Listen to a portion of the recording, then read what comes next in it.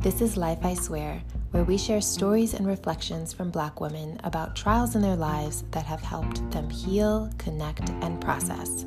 Every week, we hold space for storytelling that both challenges and inspires us to be good to ourselves.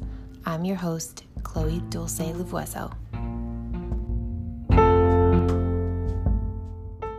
Black women and girls deserve access to healing that will impact generations to come. There is one organization that I love that is showing up for Black women and girls in unique and powerful ways, the Loveland Foundation. Through fellowships, residency programs, listening tours, and its therapy fund, which provides financial assistance to Black women and girls seeking therapy, the Loveland Foundation contributes to both the empowerment and the liberation of our communities. I love to see us collectively commit to our wellness, and by simultaneously supporting each other, there is power in community. To donate to the Loveland Foundation or to explore other ways to give, visit thelovelandfoundation.org.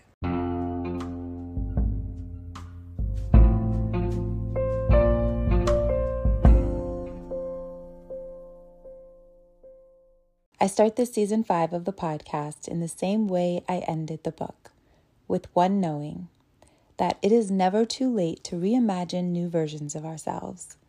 I believe in transformation. I'm sitting here in awe of how transformation has played out for so many of us over the last 2 years. This week exactly in 2020, our lives changed.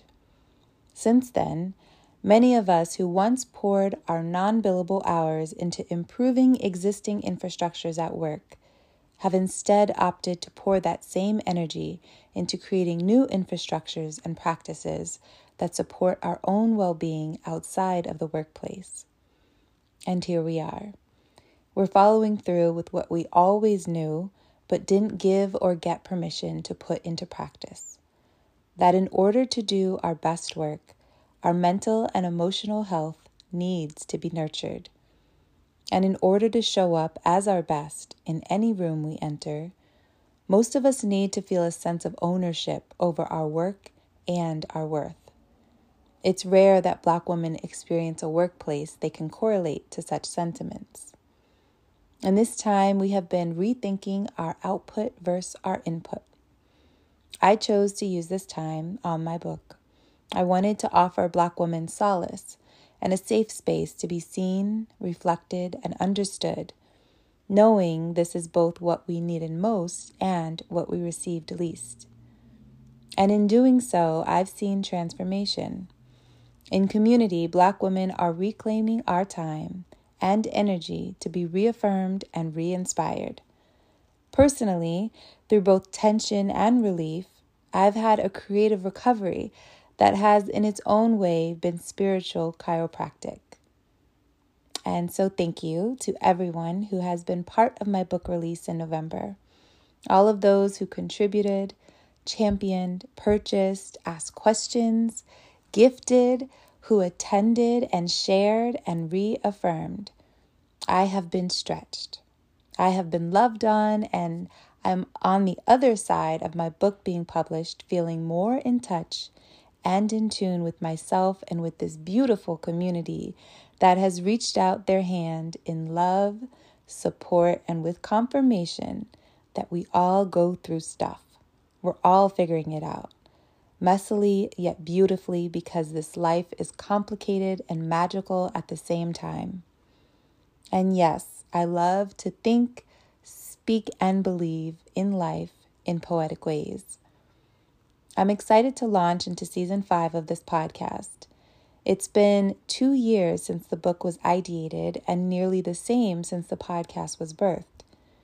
I still hold true to my intention to bring stories to us of and by Black women that share our truths, crack open our hearts, shift our perspectives, heal our wounds, inspire us to believe in love of self and others, and make space for new narratives and second chances. Because I believe there is dignity to every story and wisdom in every journey. I'm still finding words to describe just how much my heart has cracked open and just how much this past season of life, through its pain and its joy, has both provoked and provided for me in all the peace it's bestowed. But when I do find those words, they will come, and I will share. Coming off the heels of having shared my own story, there are a few things I've learned or been reminded of that carry me into this new literal and figurative season. And I share these with you with the hope that you'll be moved to either have the courage to share your own or have the compassion to receive someone else's with the same kind of patience and welcome that unknowingly adds a stitch to their healing heart. I've learned that at no point does our window to discover and imagine new versions of ourselves close. Never, not ever. As I reintroduce myself to anyone new who's listening, but also to old friends and seasoned listeners of this show, it feels a bit eerie to add a new title as author, a new defining nod to the work I do for the first time. At this moment, I feel myself actively shaking off the discomfort of stepping into new versions of myself. Exciting, but a bit uncomfortable. Momentous and deserved, but still insecure about this new voice I continue to exercise. Yet, if I trust the process, it does ground me in a new starting point, just as any other experience, positive or negative. I'd often both joke and affirm with a friend years ago that our biggest assets are our perspectives. You can hone talent, buy attention, you can seize an opportunity. But if you don't have strong perspective, if you don't have the capacity to view things in their true relations, nothing else can trump that. Perspective is the way we see things as a result of who we are, what we do, what else we've seen and been through. How we interpret our circumstances, relationships, and our output is a marker for our maturity, our flexibility, and how much we are ready to expand ourselves. I'm actually quite obsessed with the idea of evolving perspective because I see it as a spiritual growth and personal development to be able to look at the same story or situation in hindsight and have a slightly or completely different lens through which I'm receiving and evaluating it. It means that I've gathered new context and information over time. I've given life the opportunity to teach me something, to shake my ego, dismantle lies others have told me or I've told myself, unravel truths I've tried to control, and breathe both newness and fairness into how I receive and evaluate life's happenings. To me, having a strong perspective means we are humble enough to know that we don't know it all, but open enough to learn more than we already know. It's knowing that no aspect of life is absolute, and there is no conclusion to be drawn about life in its entirety. Every moment and every milestone we experience informs our point of view for the next. This idea around perspective serves as my voice of reason. It's a grace that gives permission to change. A lot of my writing in my essays in the Life I Swear book capture how I interpreted, through thoughts and choices, specific life moments. With every personal story I wrote from 3 places: from pain, progress, and peace. Each is important to the stories I hold, and each gives room for growth and forgiveness. There is a necessity to recognize our pain, to name it, pull it apart, examine it really well, really closely, to document it sometimes. It's the only way we can really be real and to be intentional in working towards our healing. I have so needed and enjoyed this community of readers, listeners, and friends who have understood how important this is in our processing, and who have had the curiosity and patience to make sense of their own stories of pain or even made space for mine. There is also a necessity to work through and beyond them, revisiting them with matured hearts. And as I continue to grow in each individual but also interconnected area of life, love, friendship, family, creativity, and spirit, I continue to go through cycles of pain, progress, and peace. Though each cycle looks very different because I'm working from a new lens every time, as we all do. And that is what evolving while being human looks like. For many contributors and I, the publishing of this book was the first time we'd really truly shared our vulnerabilities out loud, in public. Mirrors of each other's journeys, we wrote about them, then talked about them. With some we cried, sometimes trembled in our nerves. With all we celebrated, all the majesty, mystery, and mastery of Black women, owning it for ourselves as well. I am truly grateful for the opportunity to make this book come together, for the conversations it started for us out loud, and for the conversations it started internally, and for the ways in which it cemented what I know about Black women, and what I am learning to know about myself. The most beautiful thing about moving past our pain is the progress that awaits. That progress can come in so many forms. In creativity, it cracks open. Relationships we mend and attract. And how we contribute to the world.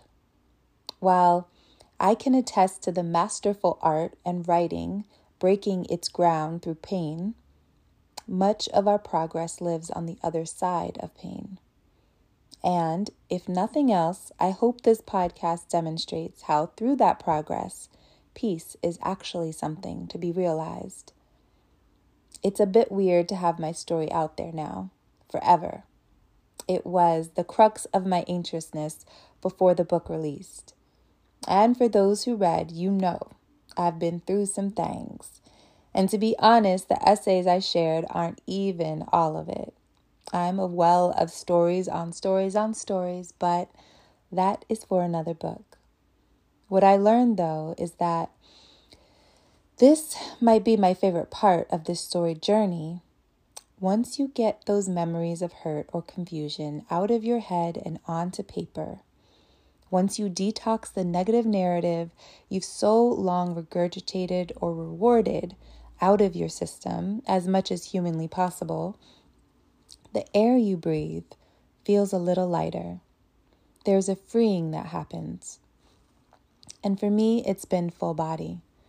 My spirit, my head, my throat, and my limbs feel looser to be in the present moment.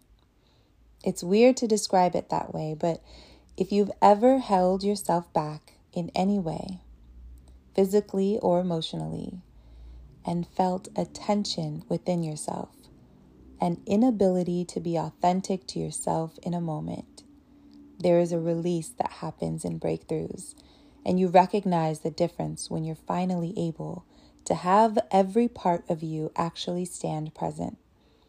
It's a powerful transformation to be part of within yourself and to witness in other women. Every step of writing, editing, preparing, and sharing my essays expanded me in ways that broke through my own glass ceiling, a freeing of sorts. But what do we do with that freedom from our pasts? How do we leverage our new perspectives? How can we share these new versions of ourselves? How can we expand, evolve, and seize our newest revelations of self to carry us into new levels? I am excited for us as a collective to share stories of new beginnings, new imagining, of our creativity and second chances, of our hope and our love. I personally plan to do more of this as I continue to crawl out of my shell. We were all born with wings. Sometimes they get clipped, but that doesn't negate that we were innately created to fly. As we head into season 5 of this podcast, I welcome you to ask yourself these questions. I also welcome you to ask me any questions, and I shall answer.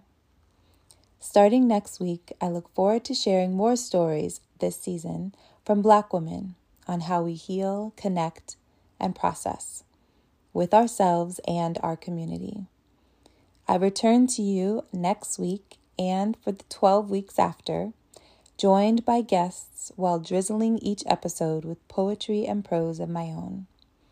If you haven't purchased the book, Life I Swear, Intimate Stories from Black Women on Identity, Healing, and Self-Trust, please do. It's part memoir, part anthology, and it's my love offering. Until next week, and in gratitude.